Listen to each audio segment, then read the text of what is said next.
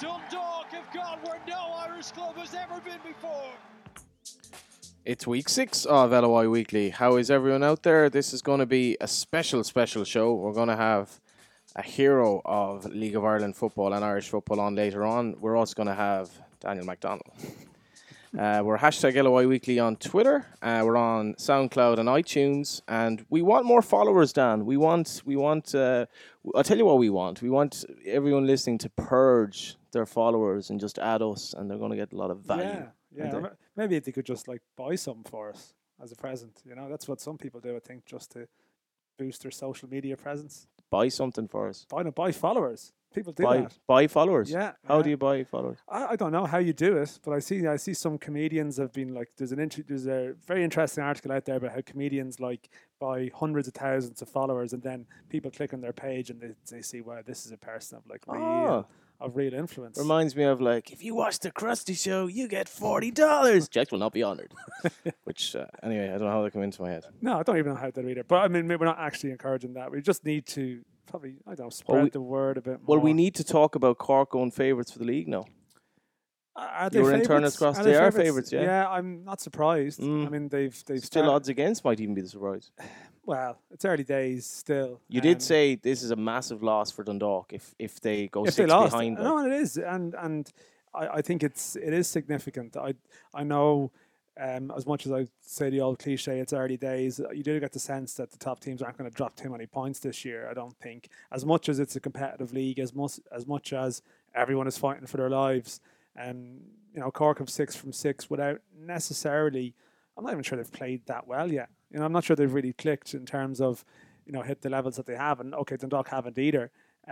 But, winning does tend to become a habit. And I thought the way in which Cork won that game was impressive. I mean, Stephen Kenny said afterwards.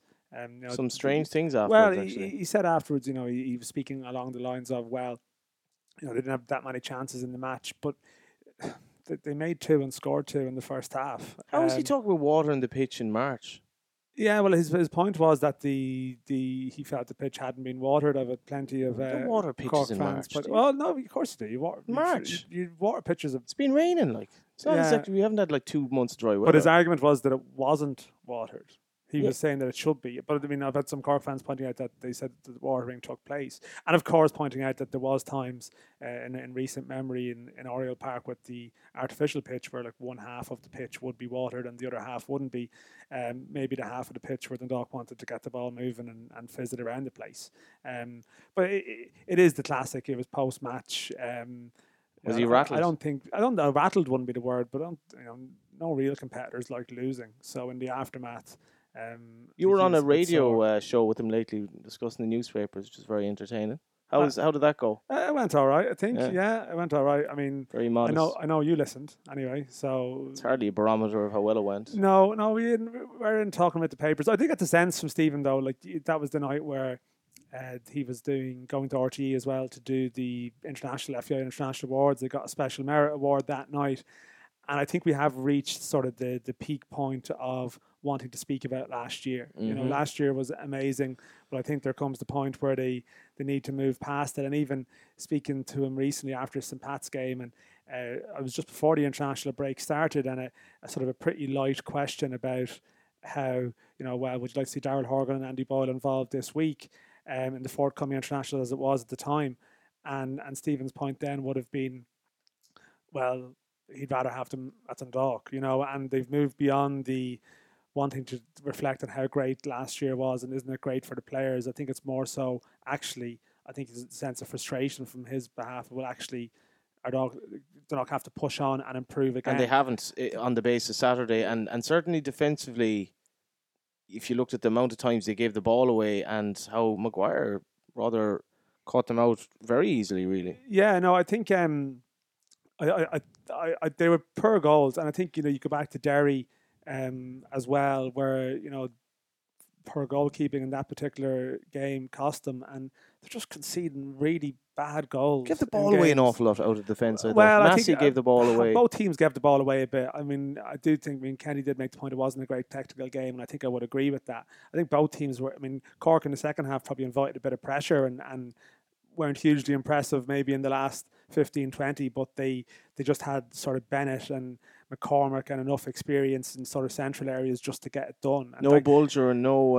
No, McCormack was excellent. Yeah, and did it. And Morrissey had a great game. Morrissey was very good, and I think that spine of the team is what would give Cork encouragement. Whereas Dundalk they have spells in games where they look like the better side, but they're just giving very cheap goals away. And Benson's out for 2 months. How much of a loss is that now? It's huge. It's huge. No, I mean, look, Cork were missing players last week, as you mentioned, so you can't just train on one player and say that was bad. But I mean, we saw Benson and McElhenney the week before against Pats, and I think they're a duo. I mean, Benson gets the ball deep, moves it quickly, gets McElhenney onto the ball.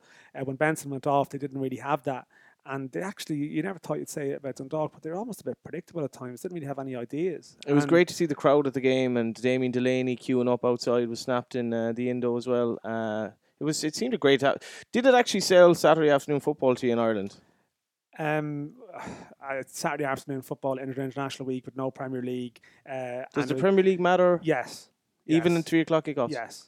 It does? Yes, it does. Okay. I think so. I like the idea of Saturday maybe in summertime, but the argument would be then, if you're trying to sell season tickets and be consistent, do you just make Friday night your night, or do you say, hey, we'll play Friday for half the year, play Saturday sometimes, and so on? I had this discussion recently with people, Saturday evening worked quite well for Dundalk and Pats a couple of weeks ago, but I think ultimately the biggest seller, Johnny, the biggest seller is good games that people want to see. And sometimes we shift around times and dates and so on. But actually, it was a nice day. There was no Premier League distraction, and it's the two best teams in the country as it stands. And if that doesn't sell, Turner's Cross out, then we're in trouble. And our special guest is nearly here. I was in Inchicore for Pats and 10-man Rovers later on Saturday. Not a great crowd there, in fairness, for what was a beautiful evening. And it was quite startling that Rovers are 12 points behind Cork already. There goes that dream. If there were a dream. Well, I mean, Stephen Bradley did say at the start that catching Cork was attainable, but maybe not Dundalk. And obviously, there's a lot has maybe changed since then. I've spoken to people who've gone to more Rovers games than me, maybe some of the more recent ones, and their argument would be that they've been a bit unlucky. And that may be fair enough. I mean, they were by apparently much the better team with 11v11 last week, and then sending off happens. But it just seems like they retreated into themselves a bit. They were stupid as well. The sending off was just typical of Rovers this season. They're doing stupid things, and where that comes from, I don't know. Maybe we'll talk about it later on in the show. But it was one of the most idiotic sending offs I've ever seen when they were in control of a game. Are you ready, Dan? I am ready. We're going to be joined by the godfather of Irish football. Can you do an impression of Don Corleone? No, I can't. No. I can't. I like the graphics work. That do you have an orange? I actually like the fact that we're pretending that we don't know who it is, or that the listeners may not know who it is, even though this has been heavily suspense, Dan. People who've iTunes, SoundCloud have probably my mother read and father could be listening to this. And you just send them a link directly in the dark. Yeah, well, I wouldn't send them a link. No, they'd be sort of shown. It is something that you do in newspapers sometimes, where you have you try and have an article with a bit of suspense about who someone might be, but then there's a big picture of them next to it. So it breaks down. I feel we've sort of done this here. But at the same time, you should continue with the introduction. He's a fan of podcasts. A reminder. LOI Weekly podcast every Thursday. Have you been on that yet, Brian? Will you be on the podcast? I'm sure I will be if I get a chance to get an invitation or whatever. I don't know how it works. I mean, do someone ring you when you're in your car and say you're on the podcast? There you go. Well, the good news is it's an hour long. Keep the phone turned on. I'm sure that call is coming. I can't wait. I always love an old podcast. I always love to hear the figures after. 5 people listen to you. I think we can offer you more than 5, Brian. But what we'll do is when we find out you're on it, we'll promote it very heavily. That should ensure no one listens to it. Brian, are you that kind of self-deprecating in general life? I'd like to think so. Others might think not, but I am. I don't take anything I do too seriously, except in the preparation, but not afterwards. I don't take it. I don't worry about it too much or look at the response to it too much. But I'd like to think so. You've been widely praised for your articles in The Independent, actually, and for somebody who obviously came from a football background, I have to say I really enjoy them. Well, there's a lot of people writing much better stuff with much wider experience of journalism or how it works than I have. Do you enjoy it? No, No. no. I find it. I have huge respect for anyone that does journalism on a daily basis in the modern world. I find it very trying. Have to coming up with an idea that might be slightly different, or to try and put some structure. It reminds me of the pain of having to have your Irish composition done for school on a Monday morning when you've spent the weekend going around playing matches and watching sport of all delicious types. And Glenroe. And arriving home on a Sunday night and realising you haven't got your Irish composition done, nor your English one done, and you have to have them done by 9 on Monday morning, and getting to that, and the dread of it all day Sunday. You used to forget about it Friday, Saturday, but Sunday. So it's a bit like that. But anyway, look, if it turns out all right, looks okay, and someone gets a laugh or someone says that's not a bad point, that's fair enough. But I don't know. I don't really know how it's received. Do you enjoy your journalism, Dan? Do I enjoy journalism? Well, no, I think Brian He really sold it there. He makes some good points about the day-to-day grind of it, and the lack sometimes of original ideas, particularly in an international week when the team are in for 10 days and you have 2 games where there was 2 shots on goal in 180 minutes. Yeah, and there's so wide of coverage, and there's so many people are close to it and close to the action. I mean, I haven't been at an Irish team training session or press conference since the day I finished in the gig myself. Yeah. So I'm not exactly close to it. Although I see a lot of the players regularly when they're playing in England, I might have a slight advantage on some of the other people. But other than that, I'm not. So well, the only thing I used to find that particularly difficult doing pre-match stuff. But at least I have the experience of the pressure of it and dealing with continental styles of play and so on. But other than that, I have the height of admiration for people like Dan who have to churn out stuff on a daily basis with tight deadlines as well.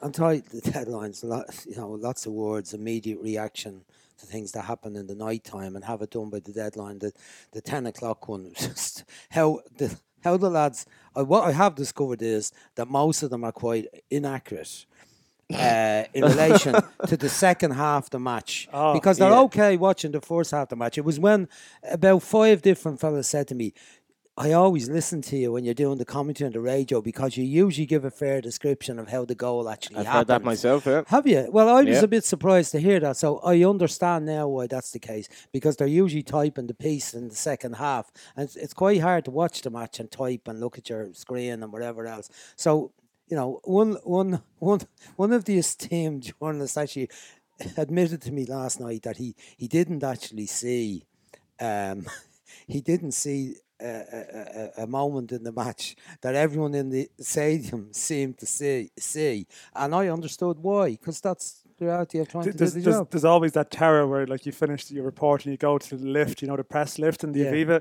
and you're on the way down the 6th floor, and you meet someone like Brian or one of the pundits who's actually watched the entire game, and you hear them make some observation about something in the second half, or God, that sub, say last night, O'Kane did well. People noticed O'Kane did well, but in general he did great, and you're thinking, God, when did he come on? Yeah. Well, even doing the radio last night, I was at the stage on the substitutions that I was counting. I knew we used the 6 because Mark brought on 4 and then he brought on 2, but I hadn't. I'm not so sharp on marking the blokes who come on. I would try to keep a track on them where they're playing, but not necessarily the list. And I said to John Kenny, I think they have only got as far as 5. We're in danger of the 6th one coming on, and it's only 83 minutes. They've 7 to go, and they did. They brought on the 6th fella in the 87th minute, 88th. With a bit of luck, that would have been the end of the game, actually. This was one of the key talking points from last night, I think, because there wasn't much else. Brian, I missed it. Like I was washing my hair, actually, really. But what happened? Did anything happen? I'll throw it to Brian here.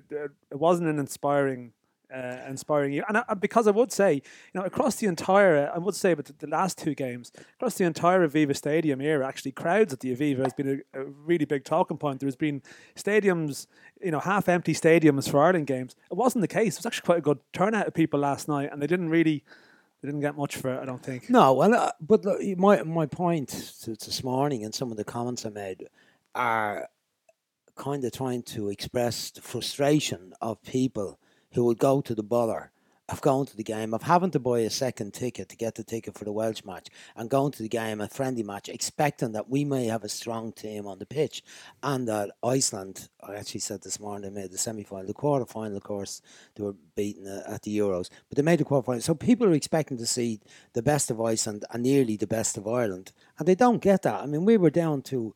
Martin, you picked 39 players initially in the squad. Yeah, was that 37? The provisional, and then he chopped 39, a handful. Yeah. But then Stephen Gleeson wasn't in the brought back in. 39. Yeah. So we're down in the 30s in some of our selection last night, and people are paying the full price in. The match should have been advertised as Ireland's C team with a couple of extras versus Iceland B with one or two others. I mean, that would have been more truthful. Ad for the game, wouldn't it? So the game itself, there was a lot of enthusiasm by the Irish team, certainly the Icelandic team, but there wasn't a great tempo to the game. There was a lack of... I think there was a quite sober atmosphere, going back to the Seamus Coleman thing and the whole distraction and the talk about it, and maybe within the team. I think, Dan, you said earlier that there wasn't much training happened between the two games, so there wasn't much preparation. Would that be normal in your kind of era? You put more emphasis on friendlies, maybe? Well, I had to, because I was playing plenty of them. I wasn't playing at any finals, but generally we were playing friendlies. We didn't have that situation where we played the friendly after the competitive. There was one. I remember we played Turkey in a friendly after the competitive game, and I did change it, Tim. I think I played 6 or 7 different players than the start of the first match. And it was actually a very good match for Turkey. I think they rescued the goal. They rescued right at the end, the 2-2 draw. It was a very good game, though. A very entertaining game. I mean, we were filling the stadium at that time. But we didn't have too many friendlies that were after the competitive match. If the friendlies before the competitive match and the manager uses it as a preparation, is he near the team? He'd probably play 6 or 7 and maybe dicky about with a couple of other positions, and then you're going into the competitive match. There's a better atmosphere about it, but when you play the one after, it's a flat one. Why did the players leave? Why did the players go back to the clubs? Why was Richard Keogh not picked to play again? Why was Stephen Ward not picked to play again? Why is the goalkeeper? Because they've got to go back to the clubs, and you don't want to upset the clubs and so on. And for all those reasons, I don't think we should be playing the second game. Did you have a say in the friendlies that were arranged in your time? Did you have a say? Well, when I came in, I inherited the situation where my first match was away to Scotland, but I think the next ones were lined up for me were the likes of Norway and Canada and stuff like that. And I'm going, hold on, why are we playing these teams? There's a big world quite close to us of Spain and Italy and Portugal and France, and could we not go and play them? And I knew what the system was in the FAI. They waited for the request to come in from someone, and they responded to that. Whereas I kind of asked, could I do a bit of the hustling? So I used to, when I'd be at UEFA things, there was 1 or 2 UEFA meetings a year. There was a technical directors grassroots meeting, and there was the managers meeting, and there might be the draw or whatever. Yeah. Not that I don't think I went to the draw. I didn't go to the draw. I was in the UAE when the draw was on for the World Cup, watching our under-20s.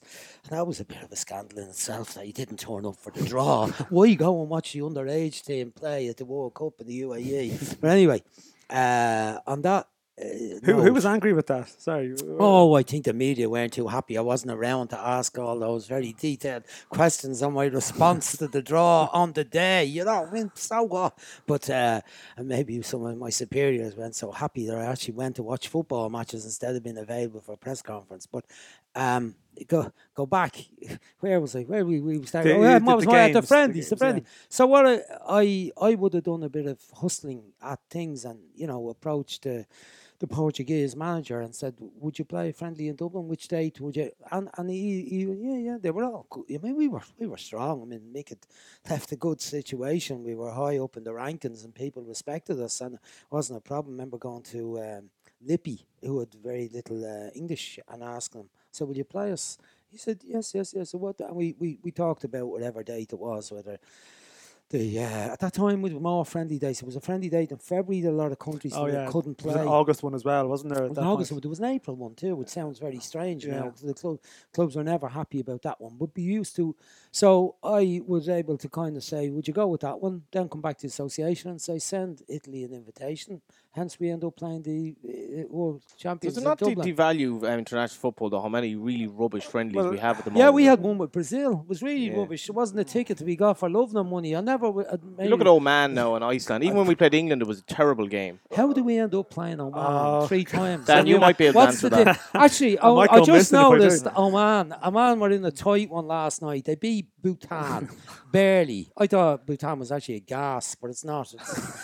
But they beat Oman. It was tight for most of the match, but it finished 14-0 for Oman last night. So Oman were at their own level in that game, and it might mean that we're going to play Oman. Bhutan. The joke will be on us when Bhutan come to town next we September, might play lads. Oman home and away. Coming up shortly. Yeah. Don't miss it. We'll sell you 2 tickets if you like for the price of one. I think on the reciprocal, we're due 3 trips to Oman at some stage in the next couple of years. But the point I'm making is that I think some of these friendlies now actually probably are just arranged, commercially. And I wonder, because Martin O'Neill the other day in his press conference, he did make some reference to friendlies being arranged.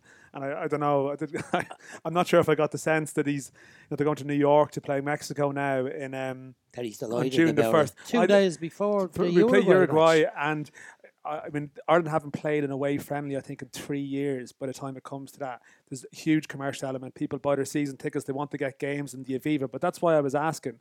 I just wonder, is there a structure to the organisation of the friendly games? I get the sense now they're just maybe foisted upon the manager, maybe. Yeah. There's certainly the commercial. I mean, I know it was quite valuable at my time, was that the television fee was quite important to the association at the time. And then I remember I got a call from an agent about the possibility of us playing Brazil. I went, yeah, I'd like to have a go at that. So Fran Rooney was the CEO at the time. I chased Fran on it. I said, look, this guy's been on to me. Says he can get us Brazil. It cost, I think it was $1 million at the time. I'm sure there might be a deal on that one that we could do. But what about having Brazil and Dublin? They were world champions at the time. It was absolutely fabulous. It was. What did you make of Horgan and Boyle last night? Well, moving on from Brazil to Horgan and Boyle and Dundalk, I think is quite apt. But I thought they did very well. I thought, when Horgan benefited from the introduction of Ewan O'Kane and Stephen Gleeson, we then started to pick up the ball in the middle of the field and get it out to the wide players. Johnny Hayes was starved of possession when he played on left wing earlier on. But when Horgan came on, we were now starting to play a bit, get the ball out to him. He got a bit of spare ball and he used it very well. 3 good crosses, we didn't get on the end of them. He looked confident and comfortable at that level. And look, we were all delighted for him. I think anyone who's watched his progress in the League of Ireland, Andy Boyle come in, less prominent looking, did quite well. One loose pass when he advanced into the midfield, as he used to Dundalk. He picked out an Icelandic player, tried to tread the truth of front, I think, to Shane Long. But defended his side very well, was strong. And he's not the most... I'd say vocal of centre halves. He kind of does his job in an unfussy manner very competently, and I thought that's how he looked last night. But great to see the two of them. Well, if you look at O'Brien last year, I mean, when he was taking on Legia, when they were taking on Zenit, most of the goals Dundalk gave away were totally avoidable mistakes. They actually restricted these world-class strikers to very, very few chances, and Boyle shone out. And admittedly, he was helped by the back four at the time. But you would argue that what Horgan and Boyle were facing last year, Iceland has stepped down from that. Actually, that's notwithstanding the championship. When people used to make a case to me for League of Ireland players playing the national team, I always my thinking on it was that it was too big of a step to go from 1 week playing against Strada, Finn Harps, Sligo, Cove, whoever, to the next week playing against Slovakia, Slovenia, France, Serbia, whoever it might be. That step. Now, if you were playing if you're playing regularly in European football, like for instance some of the smaller nations where all their players are home based, they play all the European matches. They're in the European matches at the early stage. They're playing all the international matches. They get used to the pace. Look, I don't like to keep bringing up the Faroes, but even the Faroes, the players were all home based. They weren't scared by playing France and Serbia and Italy. I was scared that we were going to get a thumping, but the players were kind of like, and you invariably didn't as well. Yeah. We got a couple of thumpings now, I can tell you. We got a hide one night in France. We were lucky to get out at 5-0. We were lucky to get out at 0 even. It could have been a -10 sort of a situation. Well, I'll put it to you this way. But the point I'm making is players get used to that level. The Dundalk players got used to playing at the Champions League, Europa League level this year against quality players, and they were showed they could do it consistently against those players. And I think that framed Martin's thinking and watching them as much as any manager would look at that level and say, "Hey God, they're able for it." Sure. So, if you're Ireland manager now, have you any League of Ireland player in your squad? Present League of Ireland player, McElhenney. Would you have Maguire? I wouldn't have Maguire yet. I think his level was the under-21s. He scored regularly last year. I wouldn't. McElhenney's obviously a complex one, but... Well, I like McElhenney. I used to be in trouble with our national broadcaster in recent years because when I'd pick my team of the season, at the end of the season, my McElhenney didn't get into it. He was in my team every year, and I said the last 2 years, don't ask me for my 11. You ignored me the previous 2 years just because none of you go to enough matches and see him. And that was me sitting on the fence. But I thought he was outstanding for Derry in a poorish team struggling for results since he's gone to Dundalk. Took him time to get going last year.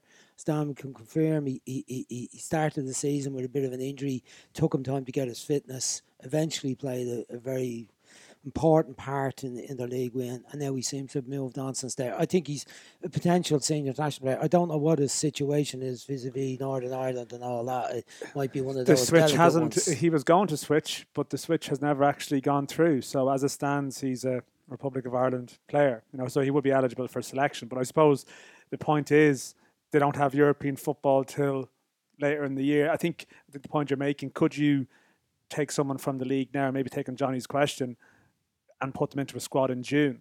I mean, would that be conceivable? It's probably unlikely that he's going to go ahead of any of the ones that have played. If we over the 2 games this week, how many players have we used? Close to 28. God, I think pretty much 28 borderline. So 30. if you've used and you're not in that 28, you're likely to come in at this stage. But again, it might be another one with him that he needs to go back playing at a higher level. The response that's happened with Boyle and Hogan. In fairness to Martin, he already acknowledged them while they were at Dundalk. But since they've gone to Preston and they're playing a competitive level every week, Boyle has now got into the team, and Hogan has been doing the stuff regularly since he got there. And they must have had some impact on the results as well. You see where Preston were when they went there, and now they're on the edge of the playoff situation. The impact of their absence seemed to be felt in Cork last Saturday. McElhenney was shackled down. We talked about this earlier, but you did feel at the back Dundalk just didn't look that solid, and Maguire really was the threat every time he went for any run in behind. And Shepherd destroyed. I mean, some of the mistakes they made. But what was you were at the game?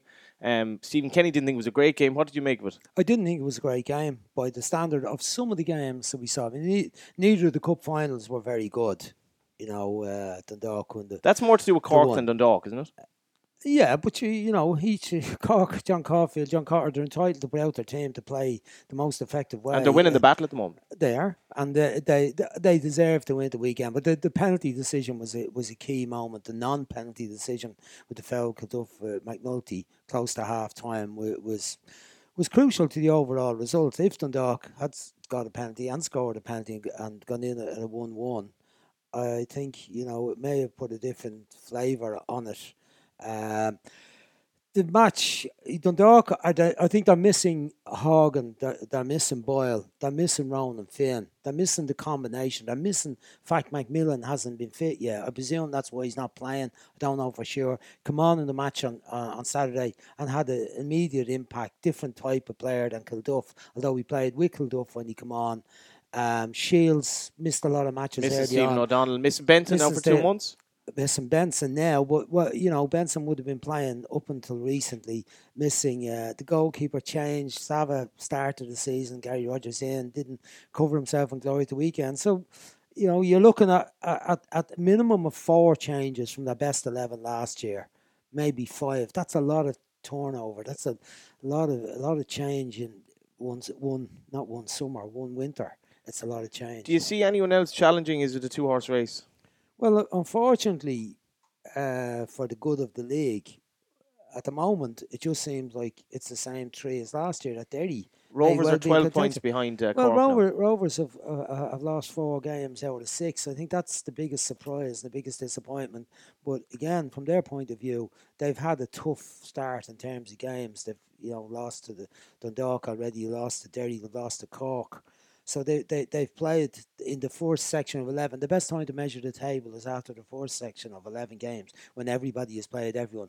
It's even better after 22 when you've played them home and away. But it's a good gauge after 11. You can't say, well, they've played hard games and we've played soft games and teams near the bottom and all that. So on that one, Rovers saying, well, we've 5 games to go. Can we get 5 wins and get ourselves back into the picture with 21 points? 21 points after 11 is a little bit short of what you need on an average to be up there in the league. Just generally, I mean, obviously the Dundalk story last year captured a lot of imaginations, and it was certainly one of the most enjoyable things to cover. I know Air Sport did a lot of the games and so on. But where do you think the league is overall at the moment? How would you assess the overall strength of the league? If I was to say to you right now, is it in a good place? Where is it relative to 10 years ago, maybe even sort of 15, 20 years ago when you left it as a manager? Where would you assess it now? I'd say go 5 years back. It's better than it was 5 years back because we had a spell after recession and the withdrawal of the clubs from full-timeism. Yeah. Is that word, is it? I think it is now. Terrorism. Well, when the clubs were full-time, majority of clubs, we had better level of football, better tactical knowledge around the league, better results in Europe consistently by all the clubs that played. It was a range of clubs. It wasn't just Bows under Stephen Kenny or Shells under Pat Fellon or Drogheda under Paul Doolan or Cork under Damien or Pat or Pat's under the various managers. It was all the clubs were capable of getting results in Europe. So after that spell, we went back. A lot of young players coming into the league, a lot of the more senior experienced players dropping out of the league, not playing, retiring, some of them getting into coaching. And now we've come back where some of those players have now got experience again. The likes of, say, Kenny Brown, the Greg Bulgers, players who were young UCD type players, not saying they were all playing for UCD, but those sort of players like Benson, McElhenney, starting to come through. Sean McGuire coming back after experience of being away. I think we are the better of that now. That spell, I think we've got better players, more technical players, managers and coaches, more knowledgeable. Surely you're missing the strength and conditioning though, Brian. Is that not? I mean, did you do any gym work when you were manager? You used to look at the at those times. Yeah, even 10 years ago, how much gym work did they do? Even before Kenny at Dundalk. I'd say there was a fair bit going on. I mean, Pats and Cork might have been ahead of the posse at that time. Pat Dolan's time at Pats, they were already doing a lot of gym stuff, a lot of the full-time team. They were already moving on. I think there was strength and conditioning work, and there might not have been as much emphasis on the titles. There's a lot of things going on in football now that have fancy names, and they were being done for years and years, and we had no names on them. But I was even talking to a pal of mine this morning I met, and he was telling me some of the first training sessions he ever did when I was managing Shell's B team around 81, 82. And he said, some of the stuff you were doing, he said, I used to be in bits after, in bits the next day. And I said, what? I said, and now they call it plyometrics and dynamic running and so on. He said, then we used to just say, oh, Jesus, this stuff again, And we hadn't got names on it. Where did you get all that stuff back in those days? I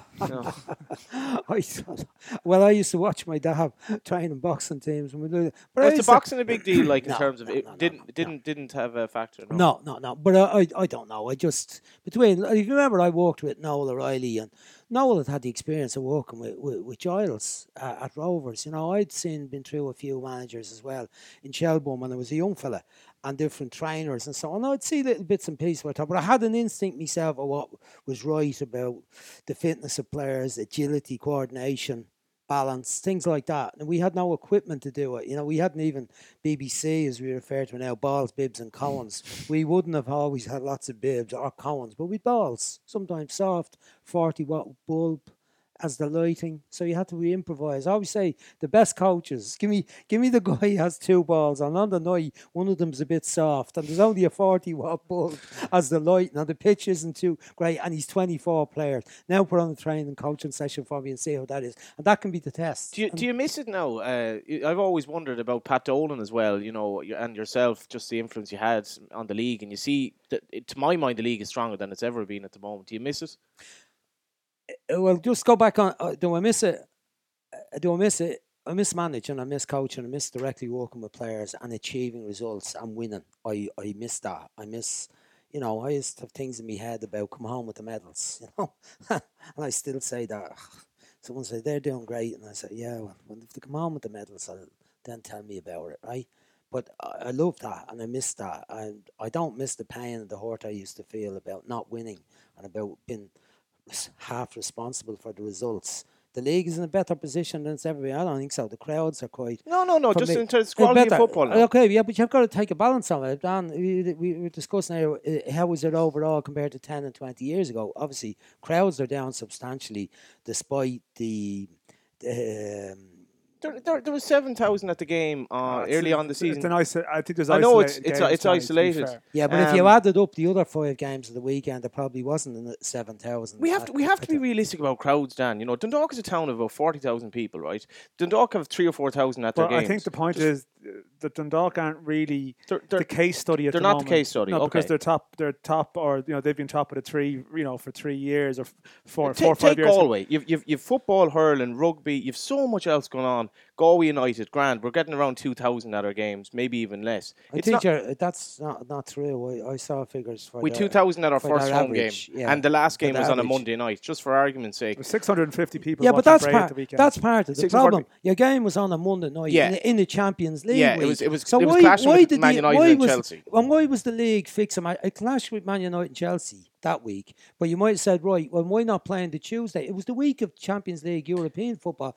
Why didn't the league fix that set of midweek matches for last week when there was nothing on? To be fair, they international. No, they didn't. Sorry, they are moving away from midweek games as a general rule because but they haven't moved away from them the last 3 years. They've stuck them in when no one knows they're on. They're like it's state secret, the matches that are on a Monday. And why didn't they play them this week when the international was on and people could have gone to the games on Monday or Tuesday? I'll put it to you this way, right? When I started supporting the League of Ireland, the amount of negativity I got day in, day out for supporting the League of Ireland, never hear it anymore. The only negativity I hear is from people who support the league, not the outsiders, because of Dundalk and Cork last year, and people watched and said, this is not bad at all, I'm going to watch this. And the factor in terms of how people view the league has completely changed. It's completely changed. Well, I'm delighted to hear that. But I mean, to my mind, negativity is only frustration that people don't love it with a passion that are running it. We don't have people who talk about the league in the FAI except in a troubled child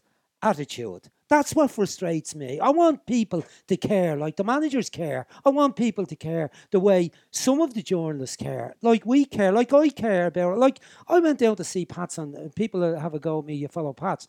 I do, but I love the league. I went down to watch Finn Harps and Pats 2 weeks ago with all sorts of plans after the match to meet people and have a bottle of orange and so on. I went away. I dribbled out of the ground. Nobody annoyed, frustrated at the numbers of the match, but the Pats were beaten. I cared about it. I was delighted for Finn Harps because I want to see them. They're up out there and it's a hard one. But there's not enough people running it who cared about it. They're doing other jobs. There's other things that matter to them. And we need a dedicated staff, passionate about the league, inventive about the promotion of the league, inventive about the television coverage, trying to make things happen rather than stop things happening, rather than slip a match in at don't let you play on Friday night in Cork because there's an international match in Dublin. So what? Or there's an international match in Dublin on a Saturday, so we won't let you play on Friday night somewhere. That sort of rubbish. Let's promote the league, play the matches at the best time for the locality. That sort of stuff. And be interfering. The league should be on a pedestal. Instead of that, it's subservient to all the international teams. Dan? Is that the starting point, Brian? I mean, I don't know.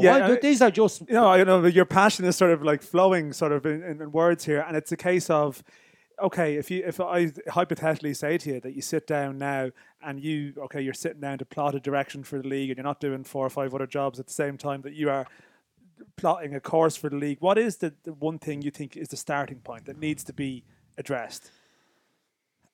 Maybe one is a restrictive thing to say. I think a revolution at the top of how it's been done, how it's been run, and how it's been completely new thinking. Getting the people who are interested in it and the people who have potential interest in it. I mean, the likely sponsors, the likely broadcasters, the clubs, and bringing them together with a real focus on trying to produce something a bit different. Would you take a role in that? Me? What role would I have for any of that? You know, but your last 10 minutes has been, the best promotion you could get of why you care about the League of Ireland. So would you not? I care about the League of Ireland because I love the madness of the match, of live matches and going to matches and the fellas and the calls I hear. Why would you not take a role in it? I mean, would you not? No one is going to ask me to have a role in it. No one would have a Dan, what do you think? My role is my role is in disturbing.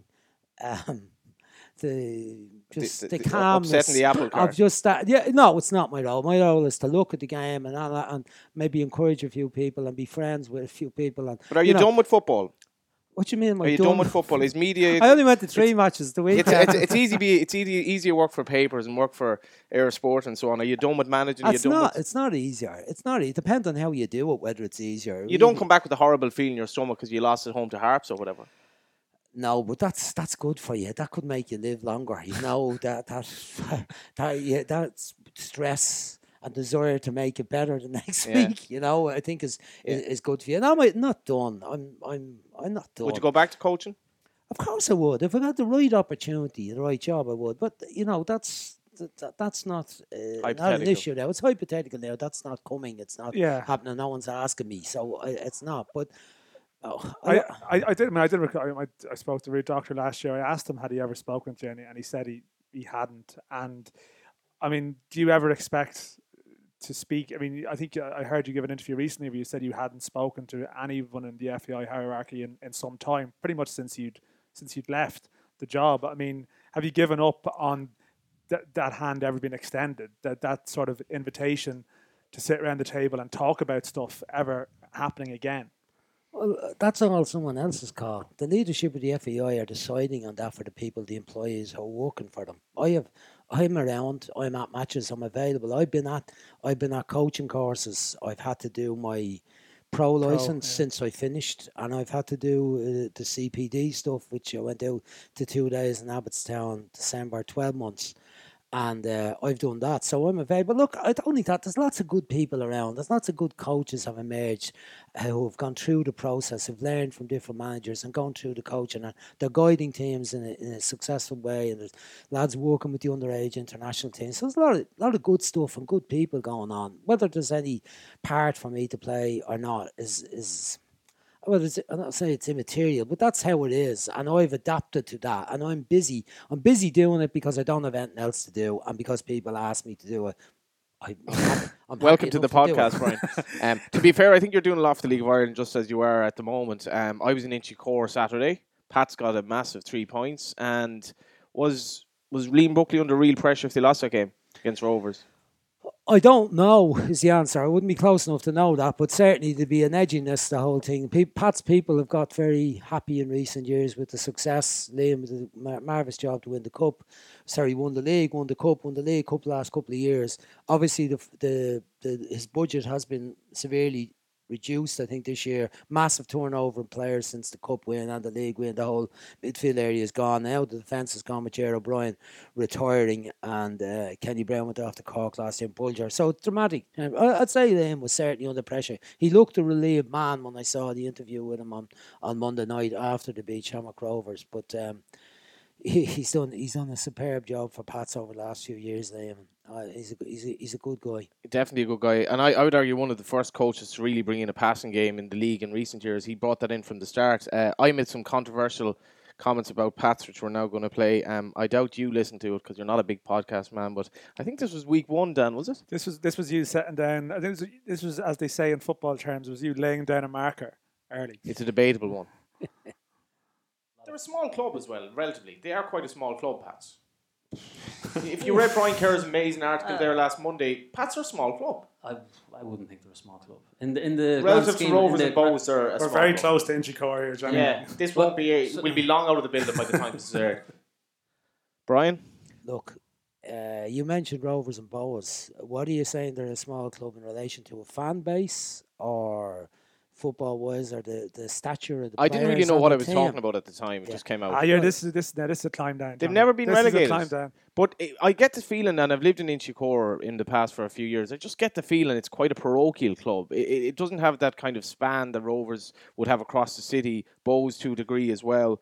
No, well, Cork Boas hadn't got that. to a degree. Bows don't. Bows have their following is Cabra Finglas based around that area, Fisborough. That's been tradition. I mean, you must remember, Bows never had huge support as an amateur club. That change to professionalism in the early 70s was a massive thing because they weren't used to winning anything. And then suddenly when they went professional, they started winning things and it drew in the crowds. So they weren't always, Bows weren't seen as a big club until then they started winning things. Pats, you're right about the parochialism, but the people who followed Pats that lived in the area of Inchicore and Drimnagh and maybe as far as Clondalkin have moved out. And there's lots of Pats supporters in say Tala That's so and true. further out and Lucan and Selbridge and so on. And there's plenty of people that come from the north side and follow Pat still.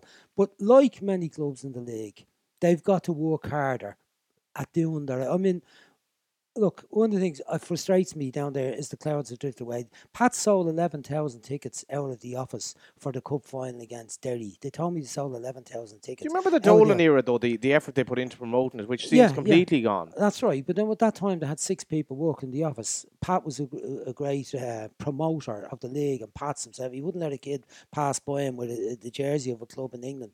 We're out admonishing him for not having a Pats jersey. And it worked. We don't have that now. Neither do we have it from above them. The clubs need help. The clubs have got it. And it's one of the things that frustrates me about Pats. Last year I went out and delivered leaflets myself before the first game of the season with a gang of fellas around the doors of Inchicore and Kilmainham. I don't know whether you got one or not. You were probably living in a fancy flat and I couldn't get in over the gate of the apartment block. I hadn't got the bloody code. You know me too but anyway, well, no, but that was a security trouble. guard That took was it. a trouble for us on 2 nights. We couldn't get in there, but we had to go there. I reckon we put out about 3,000 leaflets over 2 nights, a few of us, right? And it was promoting the first game of the season with a few of the other fixtures. It was a bill. The ones that you said, not another, throw that in the bin. But we tried to keep it in our own area. And it had an effect. The first game of the season was 1,800, I think, last year. The previous season was That was 1,200. against Galway United. It was. And the previous 2 seasons, the first game of the season, they'd have 1,200 after winning the cup. It drove me mad when I went. So I said, It's rather such an than enjoyable place. talk about it, Yeah, I'm going to do it's something such an about it. enjoyable place to watch a game, I feel, as well. And I just talking about Dolan, when I was 15, I think, and I finally discovered about the League of Ireland, I found out that Pats were doing this match programme that was the old A4 size. It was very unusual, but it was a brilliant production. So I said I'll ring up Pats and just get them to send me one, because I was an aspiring sort of writer maybe at Where the time. were you, in Galway? In Galway. Pat Dolan answered the phone in Inchicore. 45 minutes later, he got off the phone. And I was a kid, and I was just like, this is... What coach would do that? And a fella as, pronounced as he became. But that was part of the Pats thing. Unbelievable, though. There's still a bit of it there, not enough. I mean, I'll give you one, a funny one about that. Pat came in on it. We used to have a lotto down on Pats when I was manager. We had to predict the results of the English matches on Saturday. At that time, most of them be played on Saturday. Yeah. Predict the results, right?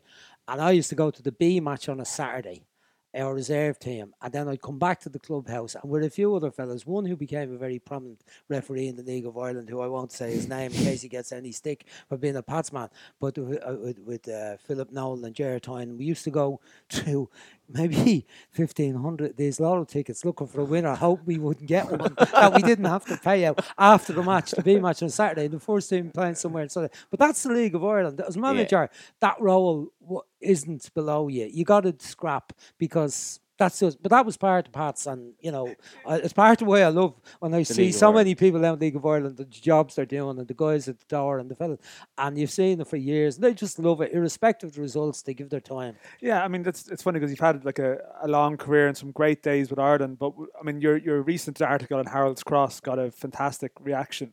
And when you think back to your times in football, are some of those days in Pat's, the happiest memories you have, even if there was an element of scrounging around and sort of every week being a different one to the previous one? Yeah. Look, can you imagine? Who was your team when you were a Dundalk. kid? I remember Okay. watching Pats win the league in '96, and was it Paul Okay, Campbell with the so- free kick late that night? Yeah, still got up there in the top Yeah. corner. And he wouldn't have been playing if Eddie Gone been fit. But however, he's still a legend in Pats after. But so Dundalk, you were Galway, were you? I was still am. Yeah. Okay. So can you imagine going to your first game and seeing the team playing and that excitement had been brought your first time, and the people all around you and the noise and being a kid and whoever brings you with your dad or your mate, and you talk about, well, that was me in Inchicore in 1961. Sorry, 62. And I ended up being the manager. I never played a game in the League of Ireland. Never played one match in the League of Ireland. Now, I played for Shell's B team. I would have been decent enough. But never got one match in the first team for anyone. For Shells, I was at Drums, the now defunct Drums, as my mate always says to me. But I never got a game. So can you imagine being offered a job to manage the club you loved as a kid and never having played for them? So that was it. That was a bit of Unbelievable. madness. And then people saying to you, you'll struggle there. They're only a junior team playing the thing. I remember in my head going, I'll prove a few of these people wrong, right? That told me they're only a junior team. They'll never win anything again. And that was in my head, driving me from the minute I got into that job. But I didn't actually think we'd actually win something or win the league. We were kind of hit the bar in 1988, my first full season. But when we actually won the league in Drogheda in 1990, I'd have almost died happy that night. I won the league with Pats, I swear. And then it went on with a lot of trouble, a lot of time. But the supporters kind of stuck supporting me, even though we had a sticky time results-wise. And we were in Harold's Cross after the league-winning team broke up and went to Shells and Bows and Rovers and all that, and we lost them because of money. And we looked like we were going to lose the ground here in Inchicore. And it was a really tough time.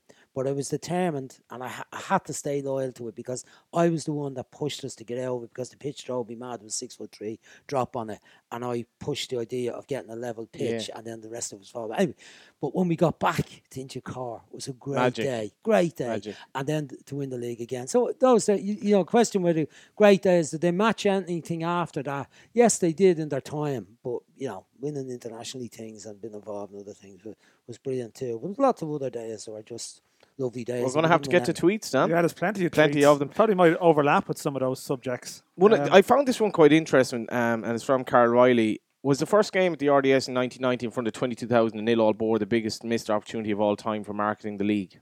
Yeah, it was nearly as bad as last night's match, and there was me having a go over it. But it wasn't a great game by any stretch of the imagination. But there was a lot of tension in it. We were playing Rovers. We were champions. Didn't want to lose the game. We'd like him to win, but now King was managing Rovers. He didn't want to lose either. So it turned out not to be exactly a goal fest at all. Yeah. Tony Mulroney asked, well, this is sort of is overlapping as well, but how good talent-wise was the Pats team that won the league in '96 and nearly the cup? I'd be inclined to say that the two teams that won the league, or that team that won the league, were a very good team. Weren't magnificent individuals. I mean, the best individual player, the outstanding player, was Eddie Gormley, and I think in this era, Eddie Gormley would have been the Stephen O'Donnell, maybe. Anyway. that type. No, but he would have been. I'd have been the manager shouting he should be in the Irish team, because Eddie was a very special player, very special player. very special player, the best player I ever had outside of the senior international team. Very special. When we had, Ozo with great potential, and he fulfilled that after. But they were a great group of lads. We'd 4 Galway lads, which probably annoyed the people in Galway. But Johnny Glynn did great for us. Nolly Myrna was superb. Great balance with him and Eddie Gormley in the middle.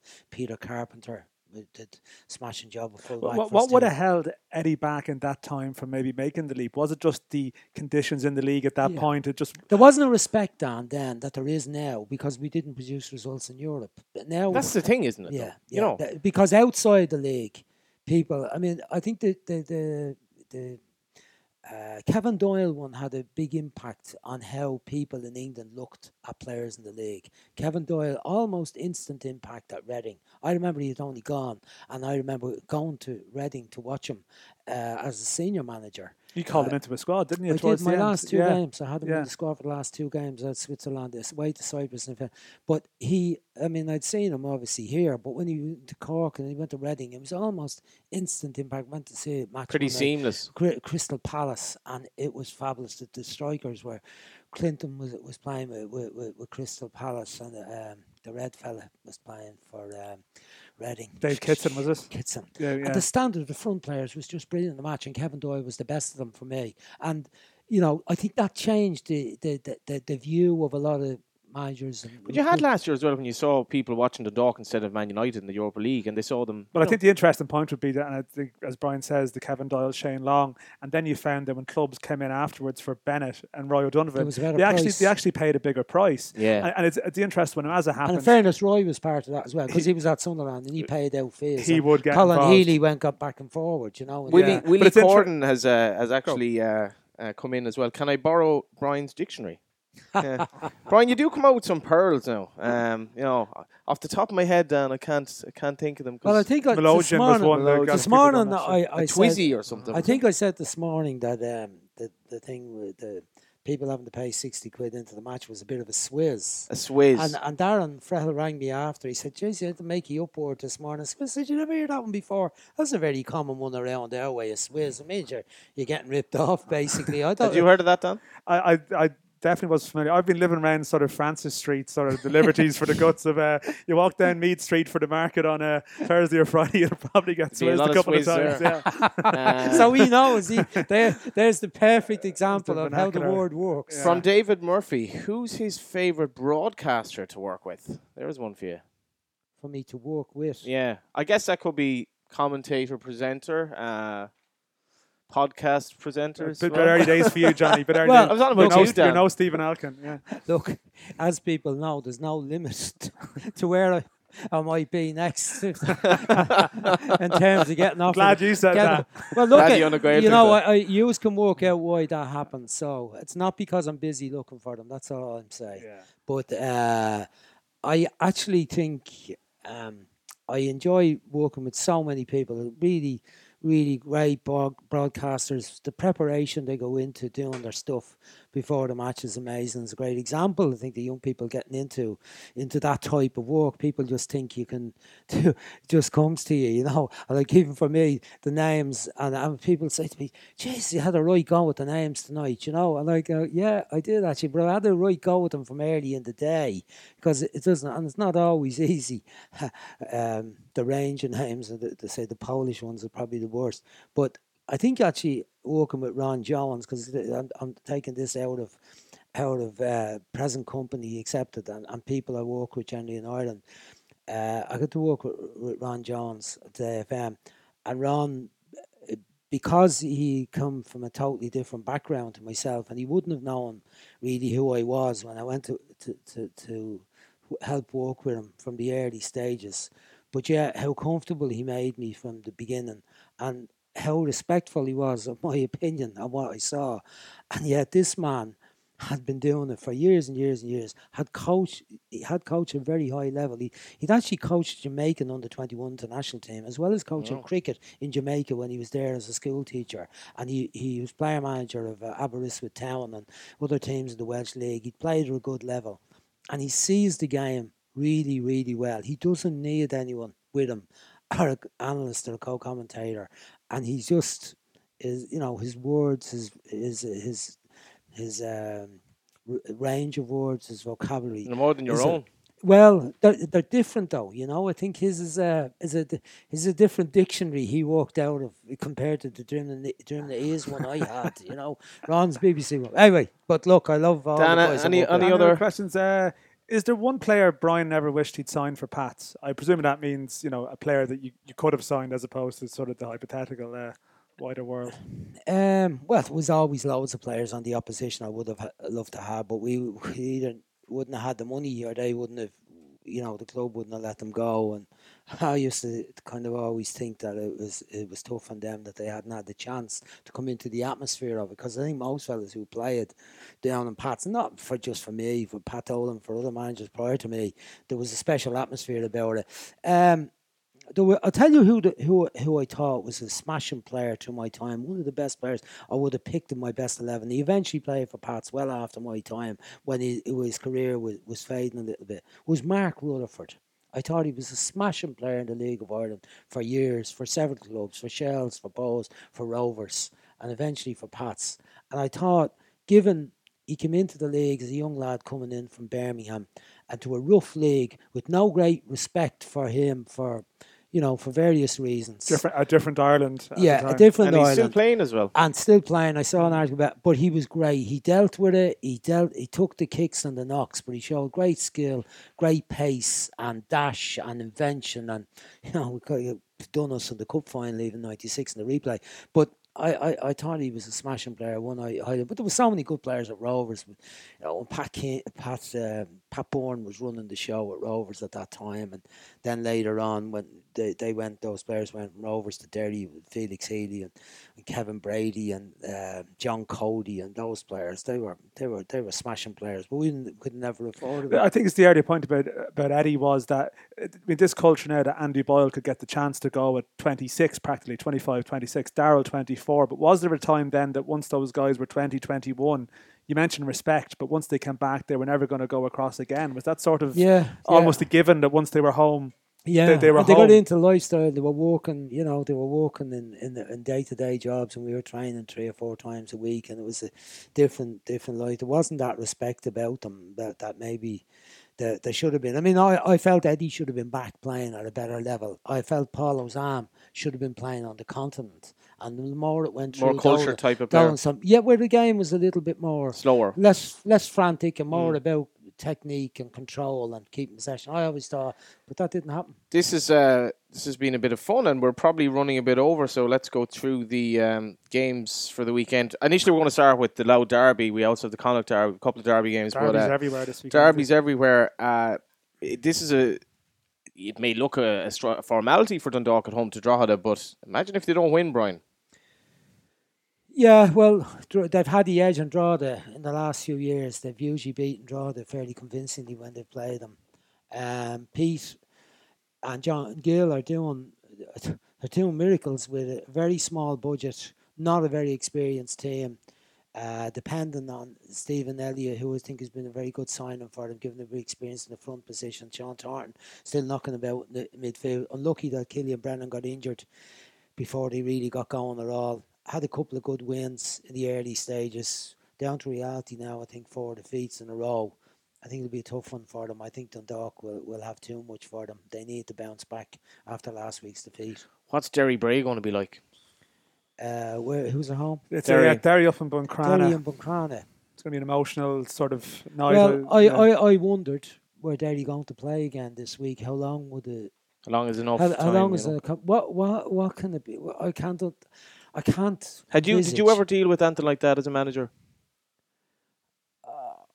I can't remember anything like that happening, but I just remember the shock of hearing it on the Sunday, and thinking back, because I looked at Soccer Republic when he scored, when they did the double match on the Monday, and he scored on the Friday night against Rovers, the winning goal, and then they showed him scoring the first goal against Dundalk, and it was really quick, the header, and the whole package was really quick that night. And then I thought about the Saturday, I was hearing the score coming in from the Drogheda match, they're winning 4-0. And he plays 3 matches in 8 days, scores 2 goals, and the 9th day, he's gone. I just was so shocked at hearing that. I don't know how the players are going to deal with that. I don't know how they've tried to deal with it in training. It's going to test Kenny Shields, I believe. It is straight. I mean, I spoke to Conor Kenner from Bray today just for a piece for the Independent, just for Friday, and even for Bray, it's a bit strange. You know, they're going up there as the away team. Connor was up at the funeral. And there'd be no sympathy for Bray there. That, you know, people... Yeah, it's a sort of it's a no-win for Bray in some strange way. And they know they're the side going into this situation. It's going to be highly charged. And there's some suggestion there might be some family members there. And it's a game they have to... You know, it's a game that has to be played, I suppose. You know, they have to sort of move on and try and concentrate on a football match, but it's certainly a very hard game to predict. You know, in the sort of very way we just run through fixtures. I think this isn't a normal game. But it's if you take it out of that, which is not fair to do that either, on Derry's form, you'd have to say that Derry should win. Although Bray have done all right. What's it? 3 wins, 3 losses. Probably a bit short of what was expected of them. Surprised that they were beaten by Limerick last week. Cracker of a game as well. In Limerick, they're playing Cork City. We also have Bows against Pats, as I mentioned, Galway United versus Sligo Rovers. Will you go to Bows against Pats, or will you go to Shamrock Rovers, Finn Harps? Probably go to Dalymount. More. I haven't seen Bows, so I'd like to go and see Keith's team. Bows, I'm predicting here Long and Crawley are going to do a job on Pats here. I just think that they might know how to deal with the Pats. Have done all right in Dalymount in the last few years. Just to mention the first one as well, Athlone Town versus Cabo, Shells v Wexford, Longford v Waterford, and Cove v UCD. Brian, you love an old podcast. Are you coming back on the show again next week? There's so much we haven't gone through, I think. I'm sure I would. I'm sure I'd love an old podcast. Are you going to listen to it back? All I need is... No, I hate hearing anything that I'm on myself. My God, I listen to all of you every week, but God, I don't like listening to anything I'm on. My jeepers, that must be an awful penance for people having to listen to that. Well, we did 3 minutes earlier on, so you can maybe listen to that and then turn it off. We're on iTunes and SoundCloud. Thanks for listening.